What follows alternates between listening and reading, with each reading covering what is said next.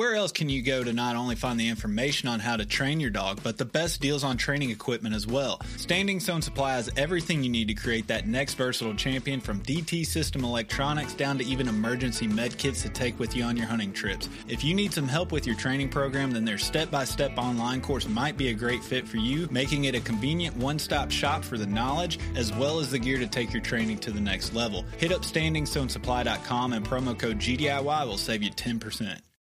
Being an upland hunter in the South nowadays unfortunately means a lot of travel to try and find birds for my dogs. This means it's even more important that my map scouting is reliable to justify the effort. This is where onX comes in. I can honestly say that onX directly impacts the level of success I find on my trips. Whether it's the private versus public land boundaries, the expanding number of unique layers and features by state, or the 3D mapping capabilities, my initial step in planning my hunting trip starts with onX. To know where you're going, you have to first know where you stand. Check out onX Hunt Maps and use code GDIY20 at checkout to save 20%. Think you know the Brooks Ghost? Think again.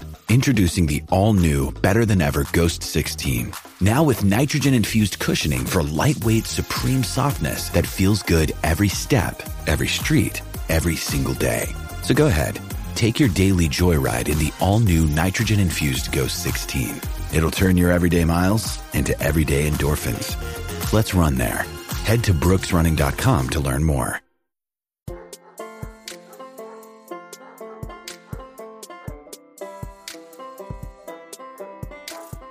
I've, contemplated stop hunting with myself as well, because I don't have the best luck at all on any of this stuff.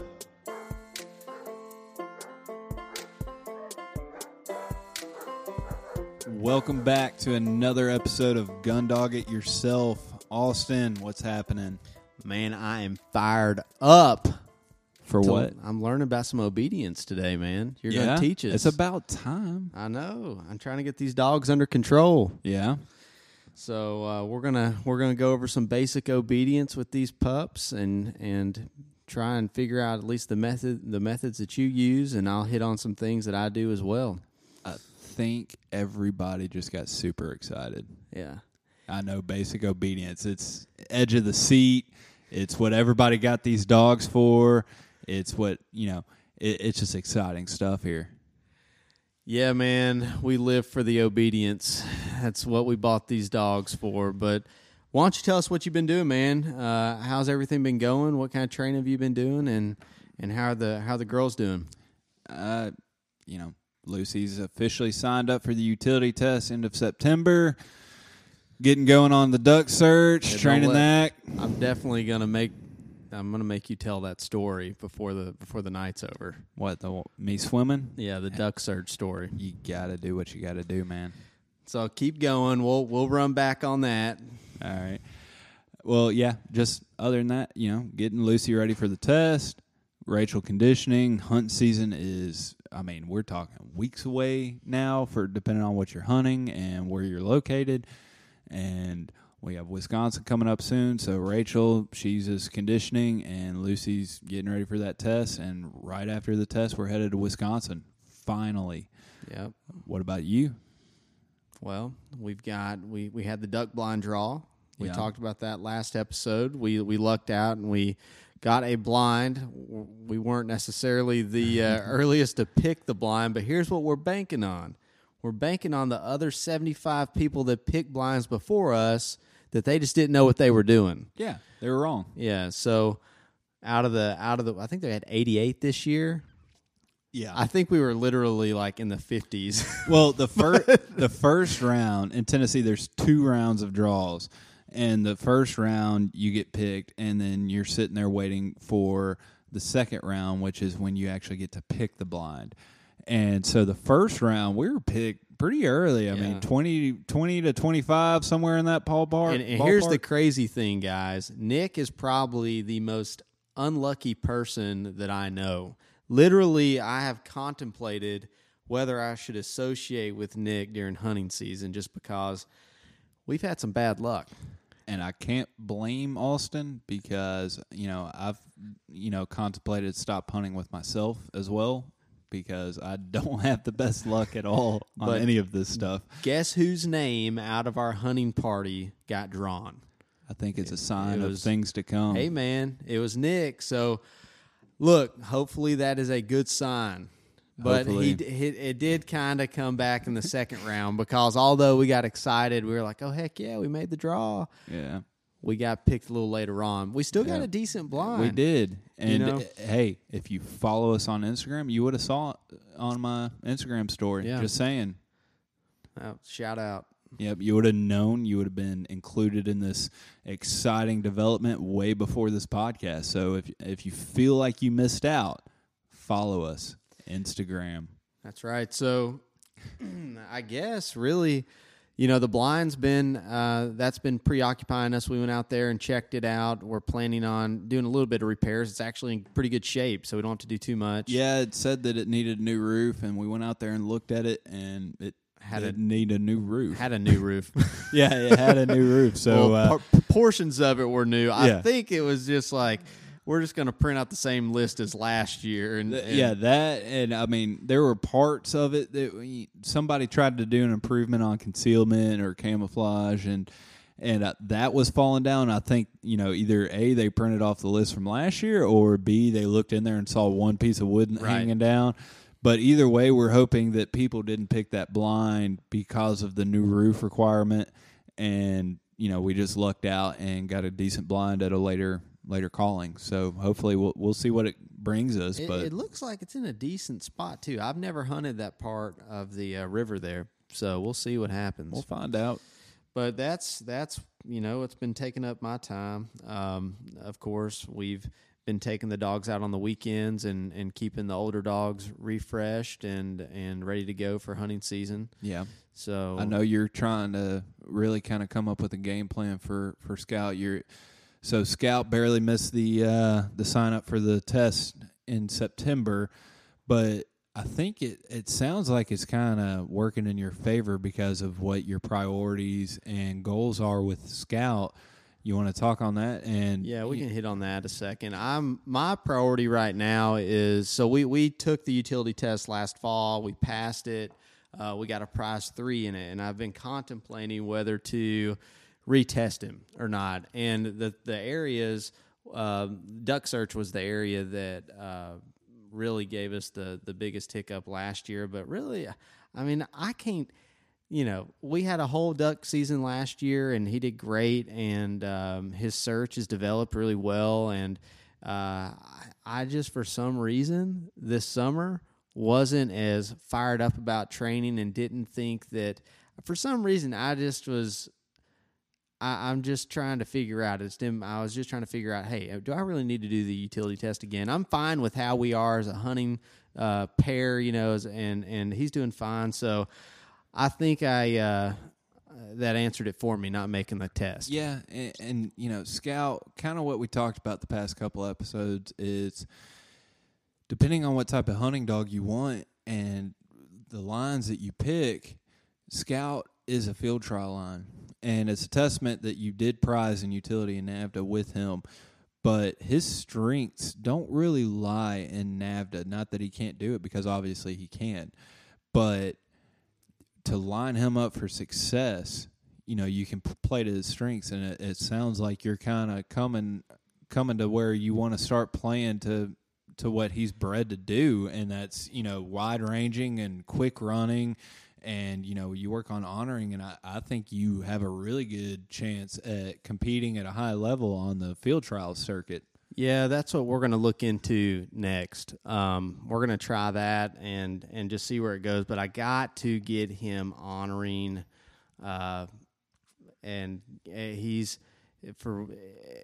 he just doesn't have a great natural honor. Do you want to describe to people that may not know what honoring or backing is? I mean, I know a lot of people may know, but there's some people here listening that maybe just getting their new puppy. They don't know what we're talking about on honoring. Right. So if you're in the retrieving world, you have other dogs that will retrieve they will honor another dog retrieving. In the pointing dog world, the versatile dog world, you have that too, but also during a field search, if a pointing dog, say if you're running a brace, you have 2 dogs that are out in the field. If one of those dogs goes on point, you have the other dog that is supposed to acknowledge that point and then essentially point that dog who is pointing the bird. Yes. And that is called a back or an honor. Yes. And basically, it's just to give that first dog respect that, hey,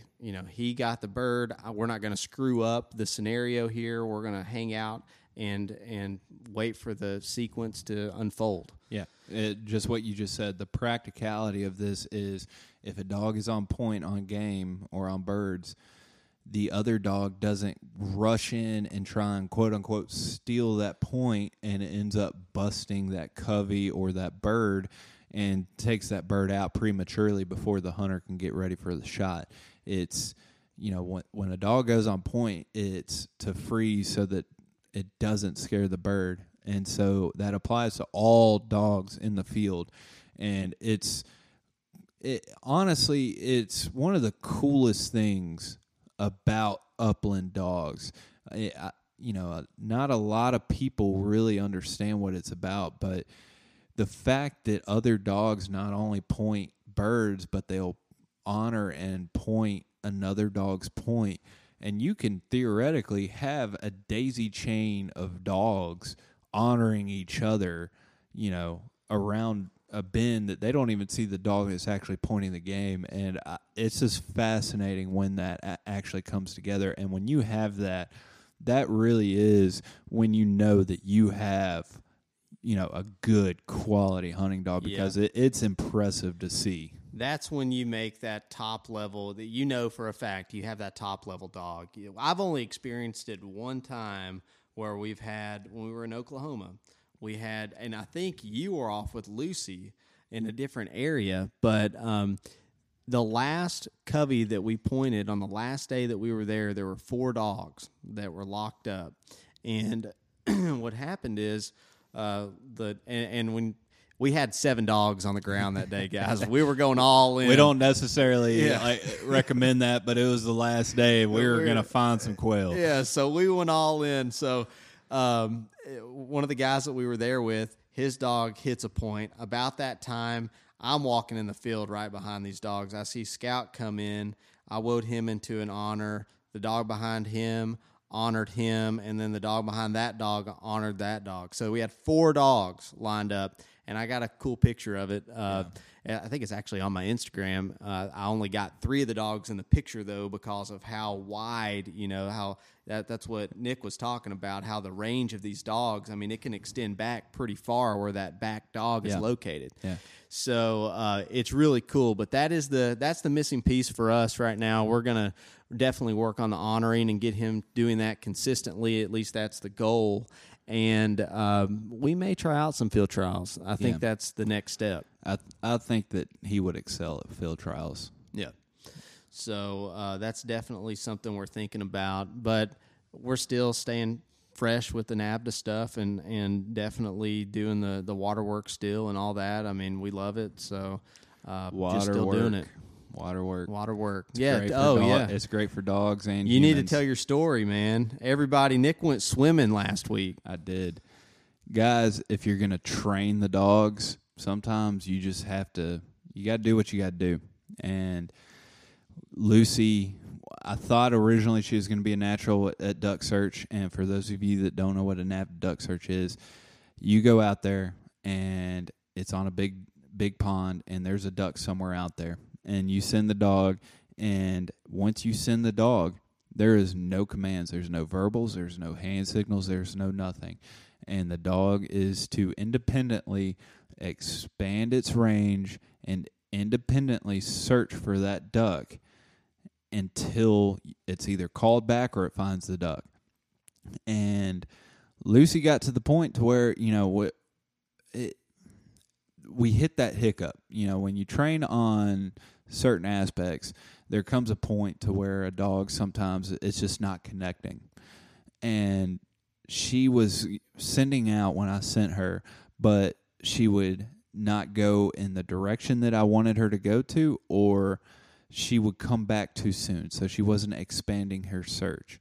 And after 20 minutes of just sending and sending and sending, and she kept going out which was good, but she kept doing the same exact area over and over again, and then she would give up and come back to me.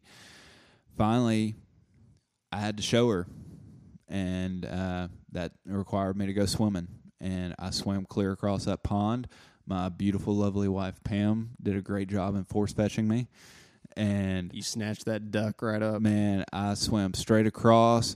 There was I didn't go offline. I swam straight across that pond, and we got in that scent cone, and I didn't start with Lucy on the bank. She was still out there searching, but when I saw she was coming back because she just kept running the same route, I swam straight out in the area in the direction that I wanted to send her, and I swam straight out, and with no verbal correction or anything, she followed me and naturally ended up in the scent cone with that duck, and she found the duck and retrieved it and carried it all the way back to the starting point. I walked all the way back around the pond to where I originally sent her, and it seems that it connected with her, because since that time, I'm not going to say that one instance is what changed her around, but it seems like her duck search took the next step that it needed to take. Yeah. And that's kind of similar. You know, we hear stories quite a bit where somebody that's doing force to a pile in water, you know, with the dog will have to do an ear pinch and swim them to the pile at a certain time. You know, you didn't go to that extent, but you got in there and showed her, hey, this is what the task is. Yes. This is what is the standard. This is how it has to be accomplished. Yes. So, and it seems like she connected the dots. She associated, there is a duck out here. He knows where it's at. And since then, every duck search I've sent, it seems like she's done better. She knows, okay, if it's not over here, I'm not going to keep searching in the same exact area, the same exact route. He says there's game out here. There's game out here, and I'm going to find it. And it seems like the dots were connected on that. Yeah, for sure. Well, I guess let's go into the obedience now. I think that it's time. What do you think? Did you take your energy drink? It's going to be wild. Yeah. Basic obedience, like we said earlier. This is what everybody gets their dogs for. Not to hunt, not to chase birds or go camping or go on road trips, but to, learn recall and learn sit and learn heel. It's what everybody loves. It's what they get them for, right? That's right, man. So let's start. Not to belittle this, guys. In all seriousness, this is the foundation of what your dog is to become. Yeah, I'm glad you mentioned that. Guys, obedience, it is the, as Nick said, the foundation, but the main thing here is you basically instill that work ethic and standard early on with a dog. You learn the dog's personality, and it's going to apply from here on out. Yes. And just to be upfront with everybody, we know we aren't experts. We've said that before, but I want to expand on that. I am not a professional dog trainer. Austin is not a professional dog trainer. All we're talking about is methods that we do that has worked for us. We're not kings of the universe. We're not saying that this is the only way to train your dogs. All we can talk about is what we know and what we have experience with, and it's worked out for us. And so we're just going to go over how we do it. If you don't like how we do it, I understand. There's a million different ways to do this, but we're just throwing this out there for anybody that, hey, I don't have a clue. Anybody who's gotten their first dog didn't have a clue, and they may have figured it out by trial and error. They may have figured it out by books or YouTube videos or training videos or a trainer, whatever. I just want to be clear on that I am not saying that this is the only way to train your dog. This is just how we did it. Right. All right, so the main theme here, and this is going to be consistent for really anything, any type of training beyond even basic obedience, is the small sessions and starting with the building blocks. So start us out there and what the method is, that you use with that. So anytime you're training a dog, it should not be just what you're working on now. That's what you're concentrating on, yes. But it should be big picture. What is the end result of that dog that you're trying to get to? And when you picture the end result, then you're backtracking. You're breaking it out into easily digestible chunks.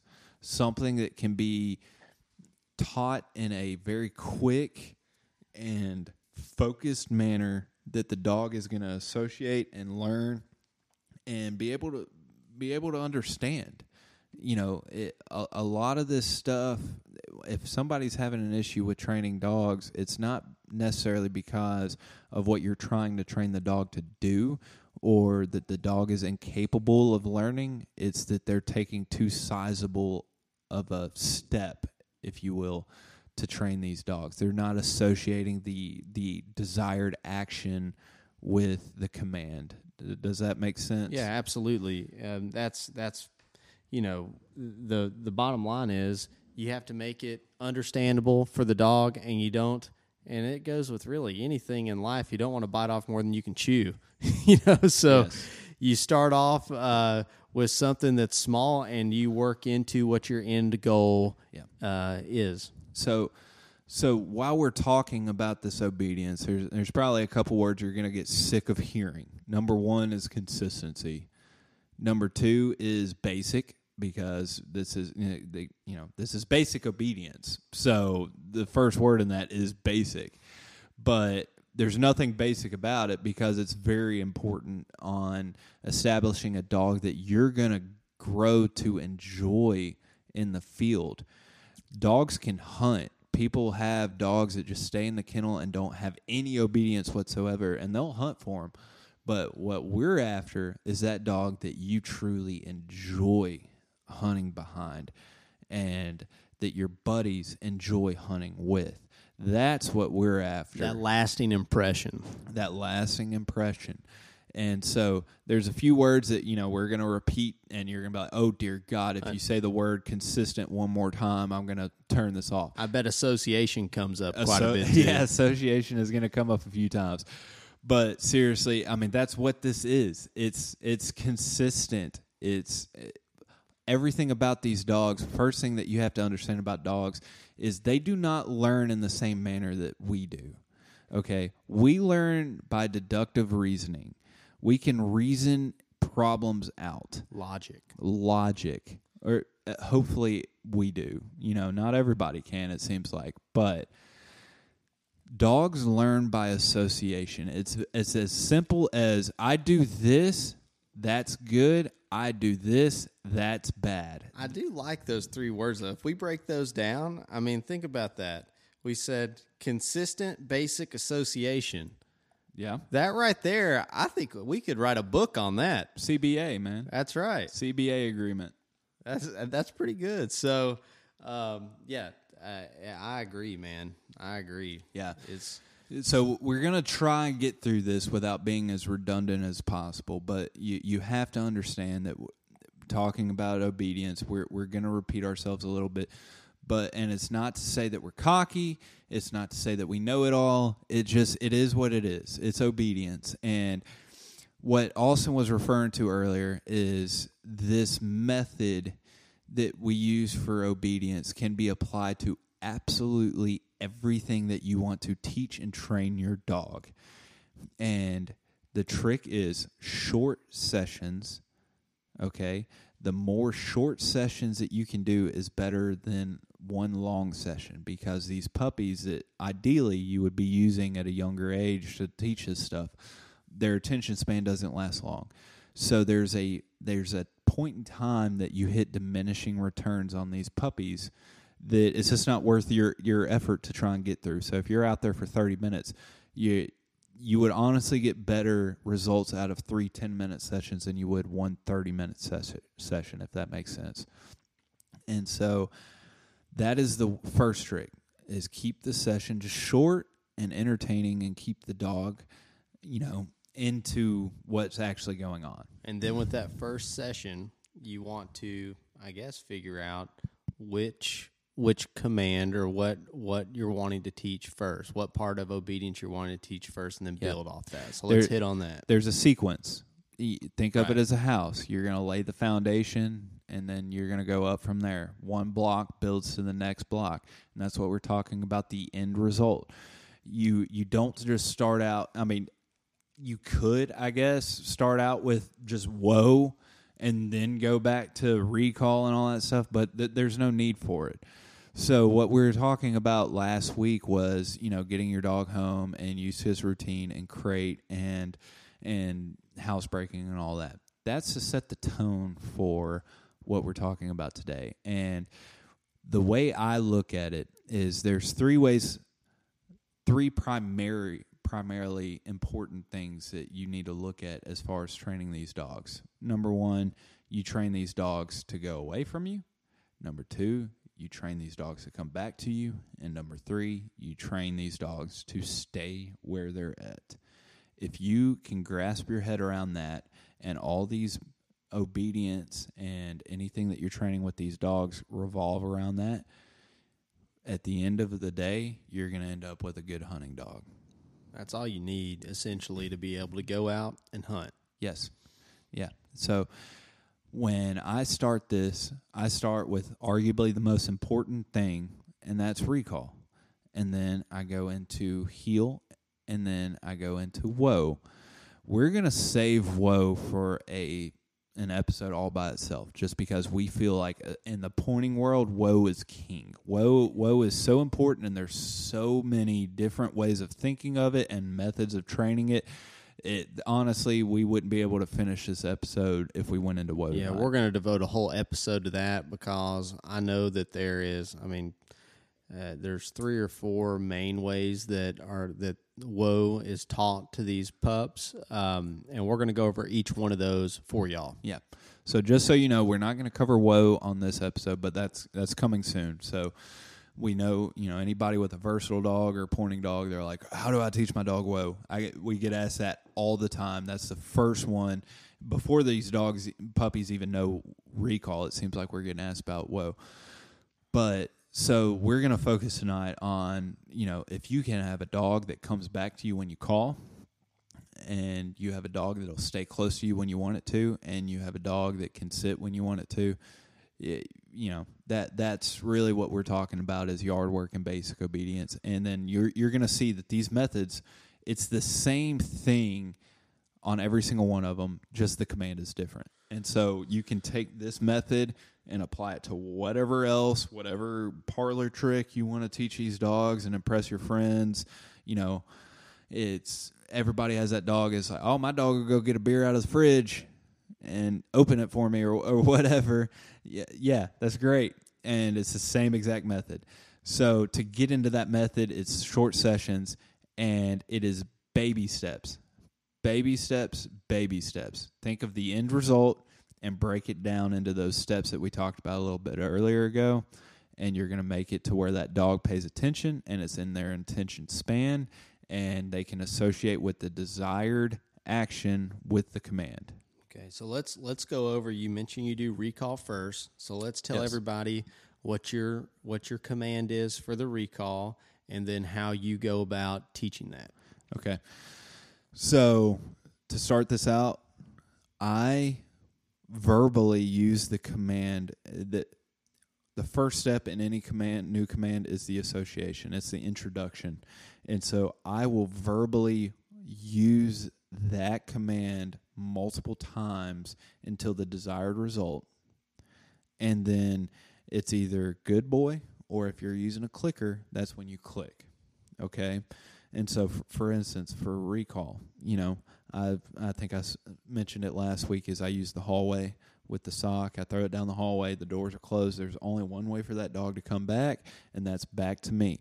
I will use that dog's natural actions to where it can only come back to me. When it's already coming back to me, I'll start using here, here, here, here, here.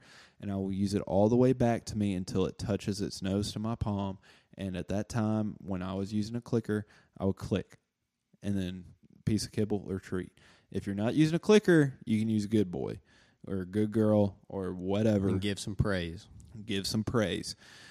at the introductory level, we probably need to step off and talk about positive versus negative reinforcement here. At the introductory level, I use only 110% positive enforcement. Okay? If your dog doesn't know what it's being reprimanded for, negative reinforcement doesn't do anything. Okay? I'm not one of those people. I don't ever. There's a time and place for negative reinforcement, and that's when the dog knows what the command is and what's expected of it. And then, yes, you have to win that battle. But when you're introducing it, everything is positive and everything is fun. And so on that recall, I'm using the command over and over again. You know, here, and when they get there, boom, here's a treat. Clicker, treat, or yes, good boy. Treat, whatever. And I don't use treats. I just use kibble, just basic dog food, right? Whatever. So that's how I go about it on the introductory level. And then as we gradually go on, I see that the dog is associating the action with the command. Then I start taking away the verbals. You want to get to where you're not using the verbal more than once. That's the end result, okay? And it's baby steps. So it starts in the hallway with the introduction,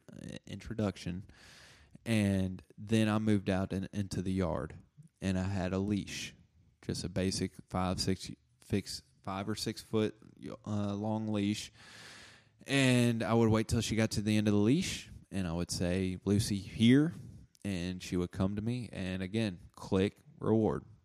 But at this time, I'm not using the command over and over again. I'm using it once, and I'm reinforcing it based off that first command. Does that make sense? Yeah. So let's talk about this, though. You say you had a leash. Yes. Okay. I'm assuming, and at some point, you're going to reinforce that command, and that's we talked a little bit about positive versus negative reinforcement, but I'm assuming you had the leash on there to at least be able to say, hey, this way, you know, back to you if needed once she knew that command. Yes. Is that right? Yeah. So do you want to hit on that? Did you ever extend to get a 30-foot lead, or did you just take her off that? What did you go about doing after that? Like we said, baby steps. So from the hallway to where there's no other way to go but to me, to the yard with a 5 to 6 foot leash. Then once you get a good, consistent, there's the key word, consistent recall on that short leash is when you can take the next step to the check cord, or tether, whatever you want to call it, 20, 25, 30 feet, whatever. You can then step up to that. And you're doing the same exact method that you used on the shorter leash with the longer leash. And you're using the command, and you expect them to follow it. If they don't follow it, you're not repeating it over and over again. You make them come to you. Because they know that command at that point. They know. You're not at this point if they don't know that command. You're not moving steps if they don't accomplish the first step. Right. And we need to mention this. We're talking about just teaching recall. Yes. All right, guys. You're going to want to teach each command separately. Right? Yeah, absolutely. So after recall, then, what do you move to next? Well, let me ask this. Were you done talking about recall? Well, I would like to finish the recall. It's basic. There's the key word. But just so that people see the method. So you're going from hallway to short leash to the long check cord. Okay, you're holding the check cord. And then you have them dragging the check cord. And then you're doing away with the check cord. Yeah, of course. Yeah. I forgot about that step. Yeah. That's the most important thing, right? Got to make sure they do it off lead. Yeah. So you're not moving on to another step until you finish the first step. And so the way I look at it is when you first start a command, you're setting these dogs up for success, and you give them all the tools in the world to succeed right off the bat. Every step they're in, they're out is taking a little bit of that safety blanket away from them to where it's more on their actions and their understanding of your expectations. And so if you start out with the leash, you're giving them a little bit more rope to hang themselves with, quote unquote, by extending the check cord, and then you're letting them drag the check cord, and then you're doing away with the check cord, at which then I put on the e-collar. And this is what we're talking about. I think we mentioned it last episode again. The e-collar doesn't do a whole lot of good unless the dog knows what the reinforcement is for. And so you build that foundation, and then you can use the e-collar on something that they firmly and you 110% know that dog understands. You don't throw the e-collar on the dog before it realizes, exactly what that command means and what it has to do to comply. Exactly. It's e-collar is used for reinforcement, not teaching. And over time, and guys, this happens inevitably in anybody's recall training. That dog, when you have that 30-foot lead on him, is going to ignore you at some point. And you're going to be able to reinforce that command by giving a little negative reinforcement and saying, hey, come here on that lead. If that dog has had that happen a couple times, and obviously you feel confident that he knows what the word is, but he's just ignoring you and you do that, if the e-collar is put on that dog and a little pressure or stimulation is given, it should be able to associate that. Absolutely. So don't get too trigger happy with the e-collar. Don't use it to train. You use it to reinforce. And generally when I introduce the e-collar is on the recall. And so when they get to the point to where they're dragging the check cord, I have them wearing the e-collar. I don't have it on. I'm not going to use it because I have the check cord for my safety blanket to where I need a correction. But I have the e-collar there just so they get used to wearing it.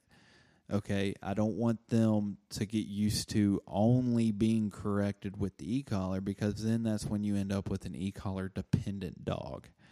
And you want a dog that listens to you because it knows the command and expectations, not because it only has an e-collar on. It's had enough positive experiences with it that it wants to do that. Right? Absolutely. That's what we want out of all these commands. At some point, the end goal is for the dog to happily comply with the command. Yes.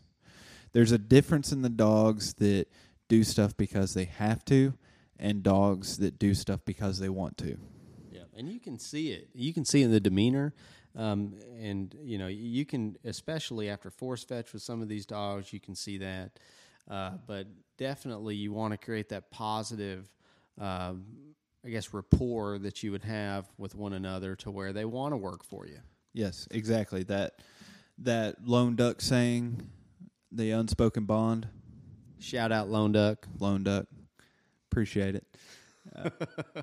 So you're building this foundation. You can't reinforce something that the dog doesn't understand. And I know it feels like, okay, you guys have said it, we're harping on it. But in all seriousness, this isn't just recall training. As we just said, this applies to everything. And I'm only using recall as an example because you have to have the building blocks to train these dogs on. And the perfect example is, have you ever been in the field with somebody that uses 20 different commands within 2 minutes?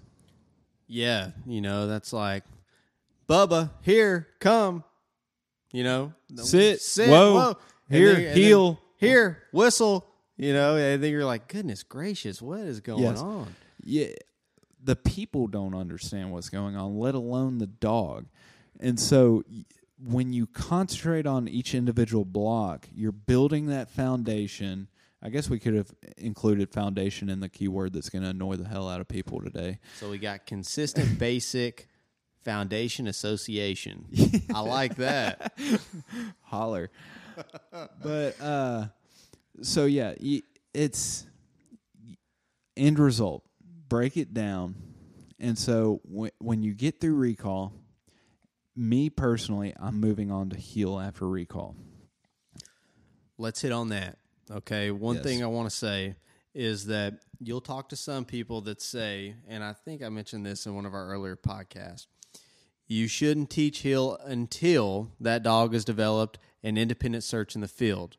Or you shouldn't teach heel until that dog is independent enough searching in water, and they're afraid that you forcing that dog, or at least saying, hey, you have to comply with the heel command of staying beside me. They're afraid that by doing that it will somehow hinder the search. Yeah. And I think it's all about knowing your dog. Yeah. Knowing whether your dog needs the extra time in the field and needs to develop its search a little more before you teach that. Both of my dogs, it was not going to screw them up. So I did the same thing. I think it's an old school saying, guys that have been doing the pointing dogs forever. You have a couple old-timer sayings that you have to decide whether you're going to acknowledge or not as a trainer and a do-it-yourself trainer, which is, who we're hopefully talking to for the most part.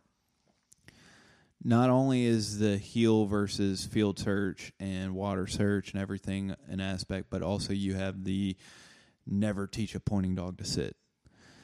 It's up to you how much stock you want to put into those old-timer sayings.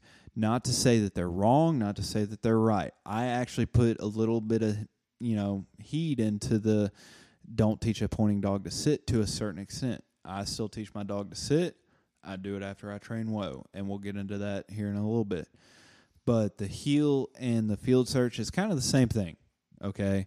It's if you have a dog that is, we call them Velcro dogs, that are always by your side, will not leave your side, you probably don't need a natural healer. A natural healer, yes. I wish that was part of the NA test. No kidding. No, not really. That'd be bad on my end. Fail. Yeah. So if you have a Velcro dog, you may not want to jump into heel right off the bat. It's knowing about your individual dog, because if your dog doesn't want to go out and independently search, you may have a hard time transitioning to the field. And that dog's job, that first and main job for a field dog, is to go find birds for you. If it's always stuck by your side, it can't do that. So, but that is a rare occurrence, honestly, from what I've seen. So, just coming from me, I haven't had that issue. I'm going into heel next after recall, because my heel leads directly into whoa. So I can't go on to teach whoa until I have a good, steady heel. And the way I teach heel is it's the walking heel. I take a basic check cord, little leash, 5-6 foot leash, and it has a loop on one end. And I take the clip and I run it through the loop, so it develops a little slip lead. And there's 2 pressure points right behind the dog's ears. You put it right up high on the neck, not the base of the neck. Every time the leash, constricts, it hits those pressure points, and the dog wants to comply. I use that to teach heel. Okay, so I'll put the leash at the high up behind the ears, and I start walking. And again, this is introductory level. They have to know what the command means and the desired result for you to start seeing results. You have to start heel, heel, heel, heel. And when they start complying and getting close to you and walking at heel, that's when you're clicking, good boy. Obviously, you're not going to stop every 2 feet to stop and give a treat. So, you just encourage the current behavior. And then when you go however far you feel like is necessary, 15, 20 yards, you can stop and give them a treat. Right. So do you do any, I know a lot of people will do figure 8 drills or square drills, meaning, I'm walking in a figure 8 pattern, or I'm walking in a 4x4 or an 8x8 square. Do you do anything like that when you're teaching obedience or the healing portion? Eventually, at the end. I don't do it right now. Right now, we're still at the introductory level. And those baby steps we talked about, I am going in a straight line, okay? I want that dog to know what I want out of that command before I move into extending the leash, and then a check cord, and then dragging the leash behind them, And then really when they get into that is when I get into figure eights and going through stakes or corners or whatever. And let's talk about this real quick. We didn't hit on time periods or duration as far as days or weeks that we're training these certain commands. Let's talk about that. I'm going to leave this as an open-ended question, but Nick, do you set a certain time period for teaching one of these commands? No. All right. Tell us why. Not. Every dog's different. Right. And let's elaborate on that a little bit. The bottom line is that some of these dogs, you can teach them to do this in a matter of 2 to 3 days, but I would advise you. So I can tell you, Scout, my first dog, I taught him to heel and literally in about a day and a half. It was like 3 sessions, morning, evening, then the next morning. After that, the dog was healing. But you want to, at that point, move on to the next step in the healing process and introducing new things to him, a new environment. Get the dog out there. What he just said was the healing process. He didn't say move on to the next command because he did it right a couple times. Right. So that's one thing. Just elaborate on that for us a little bit. So I think we already said it, is you want a firm, consistent understanding of these commands. And just because the dog does it a couple times, prime example is tonight where we had our NAVHDA Thursday night water training. Young kid, great kid, Walker, shout out. He came up to me and was like, "Hey Nick, how do I teach, obedience, cooperation, stuff like that?" I'm like, "What are you working on?" He said, "Heel." I'm like, "Okay, so he's got recall down 100%." Well, not 100%. Okay. You don't move on to heel until you're done 100% with recall. And you have to finish each individual step before moving on to the next one. So we went back and taught, we were going on recall, and we found where the disconnect was with his young dog, Rue, on the recall. And he wasn't far off. I mean, he's close. He's close to 100%, but he's not right there. Before you move on to the next step, you need to make sure that first step is completed, or else you're going to leave holes in that training. And that's where the consistency comes in. You want to know when you give that command, that dog knows exactly what you want to do, and he obeys you. And so with each individual command is the process. And the heel process, like I was just talking about, I go in a straight line, heel, heel, heel, heel. And then when I start getting that, I loosen up on the leash a little bit. And then I start adding a little slow turns, not sharp turns, not figure eights, not backtracking, any of that stuff. But, we're teaching obedience. We're not teaching, we're not going to go on America's Got Talent with these dogs or anything. I just want a good, reliable heel so that I know that dog will follow me in the field when I need it to. Yeah. So the point was, and I don't want to beat a dead horse on this, but that dog, you're going to be able to see that it recognizes what the command is pretty quick. Yes. But you're not done with that command. You move on to different drills, different opportunities for that dog to, I don't want to say fail, but you present new challenges. Yeah. And obstacles. And it allows you to be able to reinforce that command when those new challenges, are around. So if your dog does something in 2 to 3 days after you're introducing a new command on it, I'm telling you guys, keep working it, take it to different places, do this quite a bit before you should move on, because you need to get that fully instilled before you go to the next command. Yeah. So, exactly. It's back to the baby steps. So, straight line, then slowly introducing turns, slowly letting up on that check cord or leash, giving them a little bit more rope to hang themselves with, and then you start letting them drag the leash, and then you start adding more obstacles, more stakes, more trees, whatever you go around, and you just build up from there. You go at the pace of the dog. You don't go at the pace of what you want. You go at the pace of the dog. And here's the good thing about being a DIY trainer. You've got the time. The dog's got the time. You have not sent a dog off for a 3-month finished dog program. You go at the pace of the dog, guys, and that's what's so great about what we're promoting and what we believe in, okay? We want to make sure that we're catering to exactly what that dog needs. So just pay attention to it. Yep. If it takes a little longer to get through some of this stuff, that's fine. I guarantee you there's going to be something that dog flies through. Don't worry about Bubba down the street. Oh, my dog learned this in 2 days. What's taking you so long?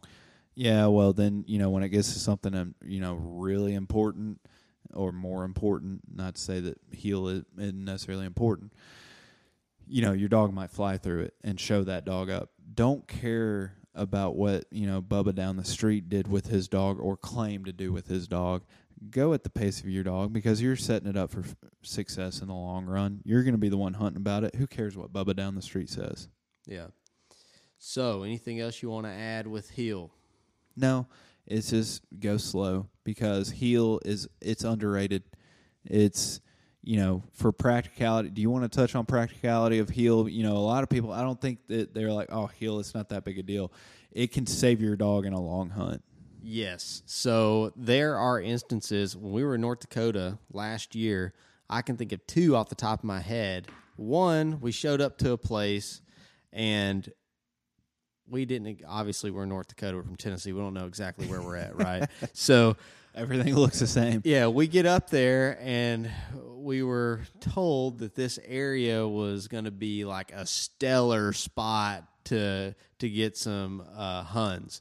And man, it was like a just clear cut. Well, it was not a clear cut. It was like a barren wasteland. A barren field when we got there. And I'm going, all right, we'll put the dogs out. Maybe the good spot's over that little rise right there. So let's get the dogs out. Let's go over there. Well, North Dakota, a little rise that's a little bit over there is a pretty damn far distance. So we get the dogs out, and we were able to conserve a little bit of their energy for us to heel over to this portion of the land, look over the rise, and say, well, nope, over the rise is barren wasteland as well, so we're at the wrong spot. And secondly, jump shooting ducks, and this is a common example a lot of people give, but I mean it has came in handy for doing that. You can keep your dog near you, and we'll get into sit later, but basically make them stay in one, heel to one spot, make them stay in one spot, and then retrieve the ducks. Yeah, It's imperative for reserving your dog's energy and keeping him out of harm's way in certain situations. If you're going a long distance and you know that, okay, this isn't likely cover that we're going to find game, you don't want your dog running and burning precious energy throughout the hunt. You want to heel them, go at your pace, and then when you get to where there might be game, then you can release them. And that's how heel is applicable.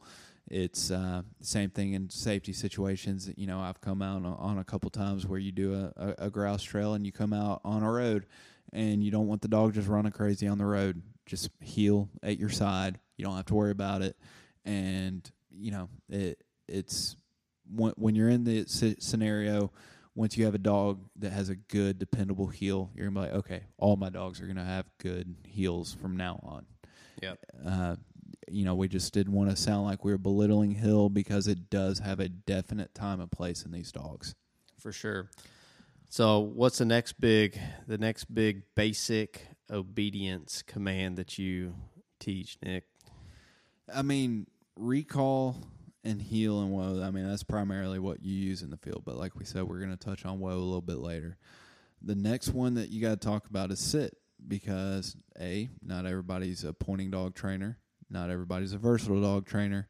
Sit has a time and place in the retriever world, especially with place training and getting the dog used to hunting in a blind. But there's another way to look at sit from the pointing dog and versatile dog perspective that we already touched on slightly. Was you don't teach a pointing dog to sit. That's old school thinking. I think it's outdated. You teach your dog to sit right off the bat. I teach my dog to sit after I teach whoa. And just to give you a quick, we don't want to harp on this too much longer, but the thought behind this is if you teach a pointing dog to sit and it's your go-to command on these pointing dogs, that every time it gets confused and it's not associating with a new command or new training, its natural desire is going to be to sit. And so if you correct it in the field with a whoa or, forbid that they sit on point or anything, you might have a little bit of trouble keeping that dog standing up on whoa. I mean, that's where the saying comes from. Right. So it's up to you. You decide. I don't think it's an issue as long as you don't make it your go-to correction for the dog. Yeah. If the dog's in the trash, if your dog's jumping on people, you're not going, Fifi, sit, Fifi, sit. As long as you keep it as an actual obedience correction and situational correction, I don't see it being a problem. But that's the biggest point, man. That's the biggest point. We see the biggest issues that we see with dogs that will sit on point or that, basically the biggest issue is when you can give a sit. You can see when somebody gives a sit command and that dog's like, oh crap, I'm in trouble. Yeah. And they just kind of hunker down and put their butt on the ground. You're going, okay, something's up. Yeah. And that can be tough though too, because, I'm not going to lie, with my dog, we struggled with him, occasionally, sitting. And I had to work through that, that's why with Cash, I went about teaching sit a little differently. And when I collar conditioned, I made sure that it was done separately because, and I don't want to get too far into the weeds, but when I collar conditioned Scout, I collar conditioned him at the same time for all of his basic obedience commands. So you didn't do it at individual commands, right? And that's how I did it originally. And this is a learning experience, and we've worked through it, and it's fine now. But the thing is that we just went through talking about we think the right way to do this is going through each command individually, which I did with Scout, but I wasn't comfortable because I was new to this game. I wasn't comfortable with collar conditioning my dog, so I left that to the end, right? Yeah. And so better than just frying them to hell. Yeah, right? I left that to the end and did some reading and talked to some people and that's something that obviously you get more comfortable with as time goes on, and you've been around doing this a little while. So I think the original thing we started talking about was not making sit a correction word. Yes. That is imperative. Yes. Imperative, because it is not a correction word. Yeah. Whatsoever. It should not be the dog's comfort zone to, when it's confused, it knows, okay, well, the pressure gets shut off when I sit. And I think that's where a lot of the old-timers came into issues by a dog that associated every bit of confusion. I'm just going to sit because I know that this has gotten positive results in the back. Yep. So I think that's where it comes from. We've seen it, be okay with dogs, and then we've seen it to where some dogs legitimately have an issue on whoa. And that's why I'm going to teach my dog to sit. I'm just going to do it after whoa, because you know what? It takes it out of the equation for me. My dogs know how to sit, but I'm not going to have the issue on whoa. And they know that e-collar response on a whoa issue is not to, hey, stimulation, sit down. Yeah. It's, hey, I'm moving my feet. I'm going to lock up and not move. Now, for you retriever guys out there, there's no need for you to even care about that because your dog's not going to point unless, you have one of those pointing labs. We don't see too many of those, but I have actually never seen a pointing lab, But I think it would be cool. You Hey. get mixed opinions on those things too. People absolutely. say that that's a flaw. That There's they haters and lovers about Yeah. everything out there. I think it would be pretty cool. Yeah. It's like best of both worlds. But, if you're a retriever guy and you don't have to worry about whoa or pointing or anything like that, teach your dog to sit. I mean, it's going to make your life easier for place and in the blind and everything. Get going on it. So tell us about how you teach a dog to sit. Same thing as everything else, baby. It's just introductory. Sit while you're slowly lifting up on the chin and pushing down on the butt. The dog sits, click, reward. You just repetition, and it doesn't take 2 nights to teach a dog to sit. It really doesn't. That doesn't mean that you get the puppy home and you're like, "Hey, sit," and then slap it on its butt. It's just you don't need that. It's just you want the dog to enjoy sitting. I enjoy sitting. I don't know about you, but I've never been slapped for not wanting to sit, so I don't know. That's right. So, is there anything else? Should we talk about crate training a little bit? I mean, is that what you'd consider obedience? Yeah, I mean, I think that was pretty much last week. Crate training, again, it's not that we're belittling this stuff. Like, I know we're kind of rushing through this. Like, I don't want you guys to think that we're belittling it at all, because it is very important for an enjoyable dog.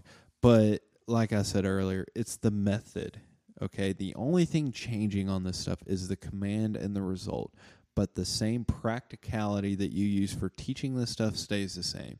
So if you want to, if you're going back to crate training, it's the same thing. In the introductory phase, you're just crate, kennel, whatever your command is. Maybe I should have said kennel. I use kennel for the command. It's just kennel, kennel, kennel, kennel. And as soon as she crosses that threshold, click, here's a kibble. Okay, good boy, here's a kibble, whatever. And then, you build up from there, just slow baby steps. The longer it stays in there, then you use the release command to get them out of the kennel. And, the dog is going to learn real quick, associated the command with the result, and they're going to run into that kennel for that piece of kibble, and then you have a crate trained dog.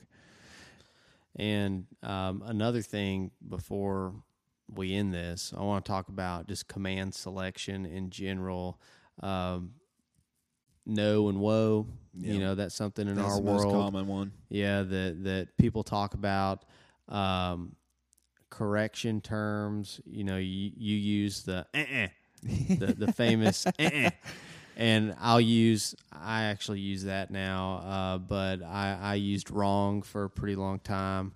And that always, everyone's like, what the heck? Or you telling your dog wrong? So what Austin's getting at is, just like we touched on the names, you don't want a name or a command to sound very similar to a command.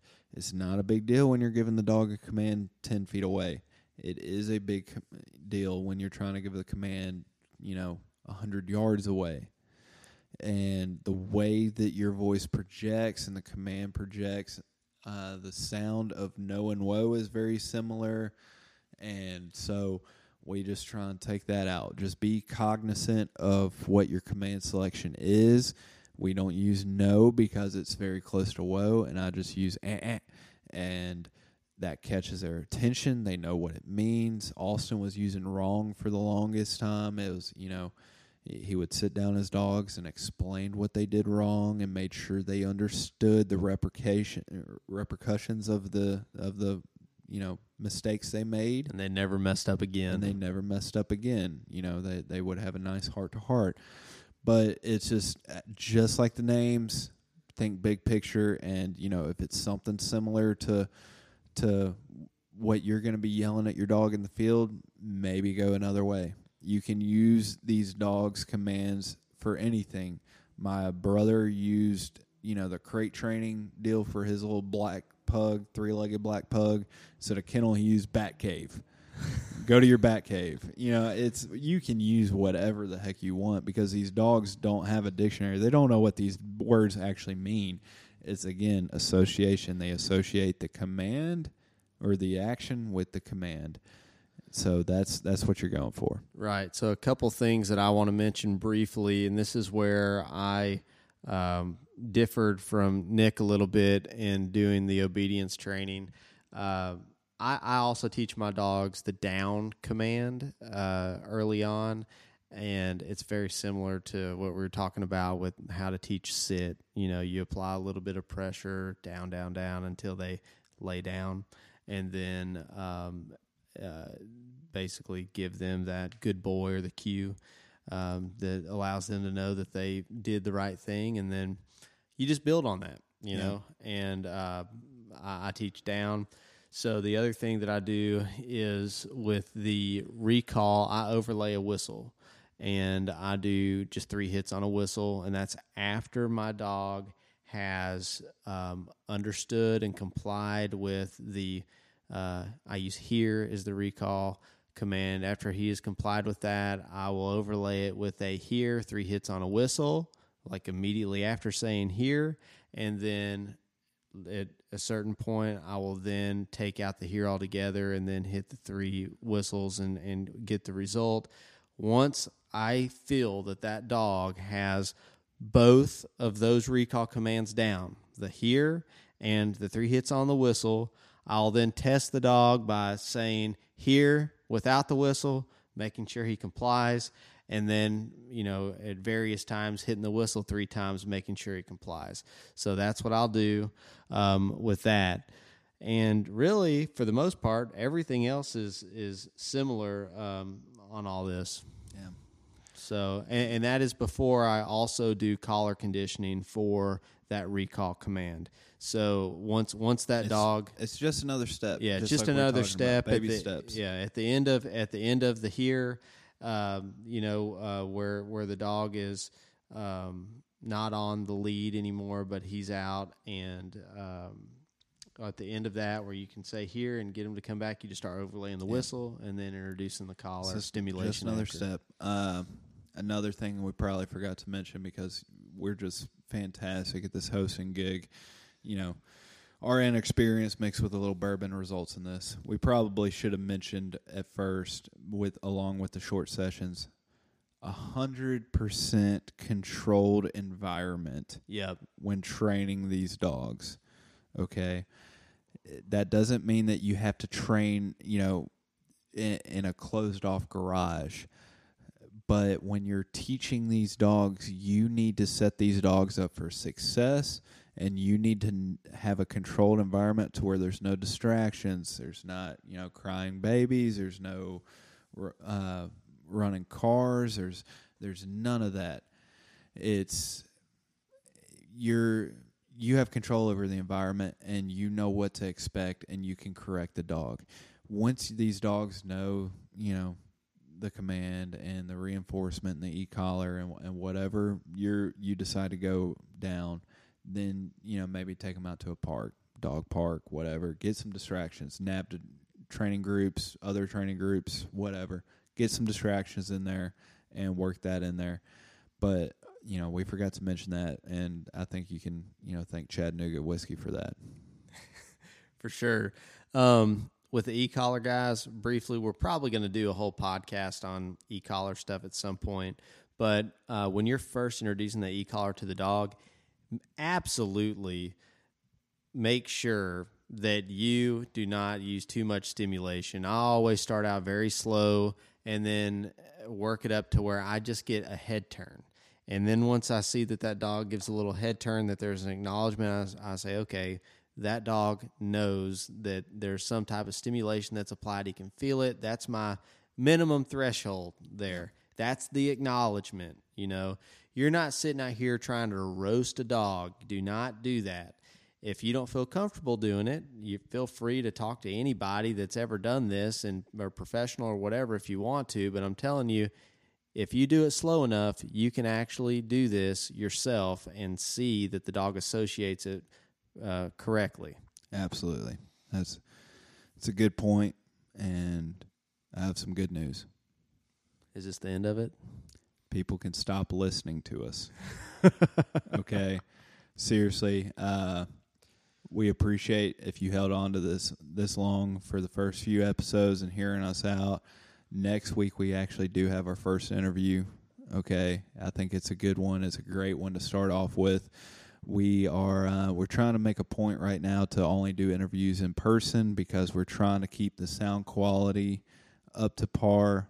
We're trying to figure out the phone interviews to where we can keep the sound quality up to standard. But so next week there's going to be a lot less Nick and Austin and a little bit more grouse experienced Hunter. So, if you've been sitting here like the whole time, damn, I wish these guys would shut up. Well, next week you get your chance. And thank God. Thank God. I know it. But yeah, I appreciate it. This basic obedience, again, keyword is basic.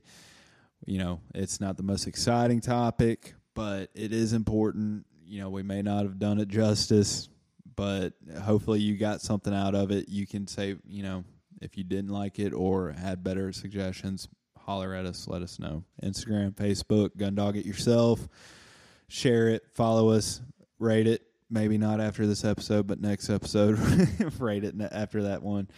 But yeah, appreciate you guys giving us a chance. And there's more better coming. Just stick with the good stuff now. Yeah, we're about to really get going on the hunting stuff.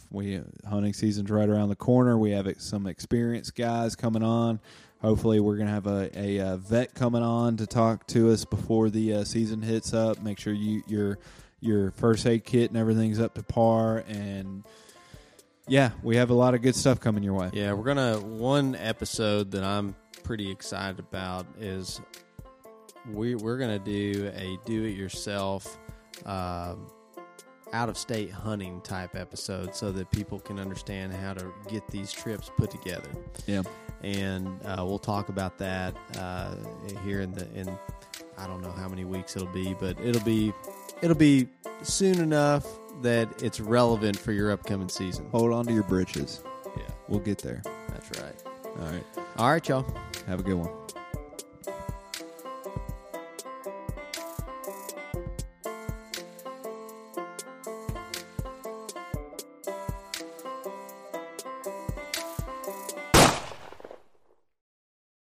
Everyone seems to have the same questions or concerns when they start trying to decide which kennel to purchase for their vehicle. Perhaps it's time to stop asking all the questions and just design the perfect setup that meets your exact needs. B-Pro Kennel specializes in designing and fabricating custom Premier dog boxes handcrafted right here in the USA from high-grade, lightweight aluminum. They'll get you set up with the size dimensions, lighting, storage, battery boxes with solar charging, and anything else you can dream of. Stop stressing over buying the wrong setup, just have to replace it again in a year. Go ahead and check out bprokennels.com and get exactly what you want. If you're considering changing your dog's food soon, then be sure to check out Eukanuba Pro Performance. Their science-backed formulas are designed to take your dog to the next level of performance. They also now have the new puppy formula to help your pup start strong and live active. When looking at all the different food options, remember Eukanuba to help power their ultimate performance. Hey, what's going on, everybody? It's Bob from Lone Ducks Gun Dog Chronicles podcast. I hope you just enjoyed the episode you just listened to, and if you did, I think you'll enjoy hopping on ours. We've got professional retriever trainers and upland bird dog trainers from across the country and world sharing their tips and tricks and great stories to help you and your dog get ready for the season. We'll see you there.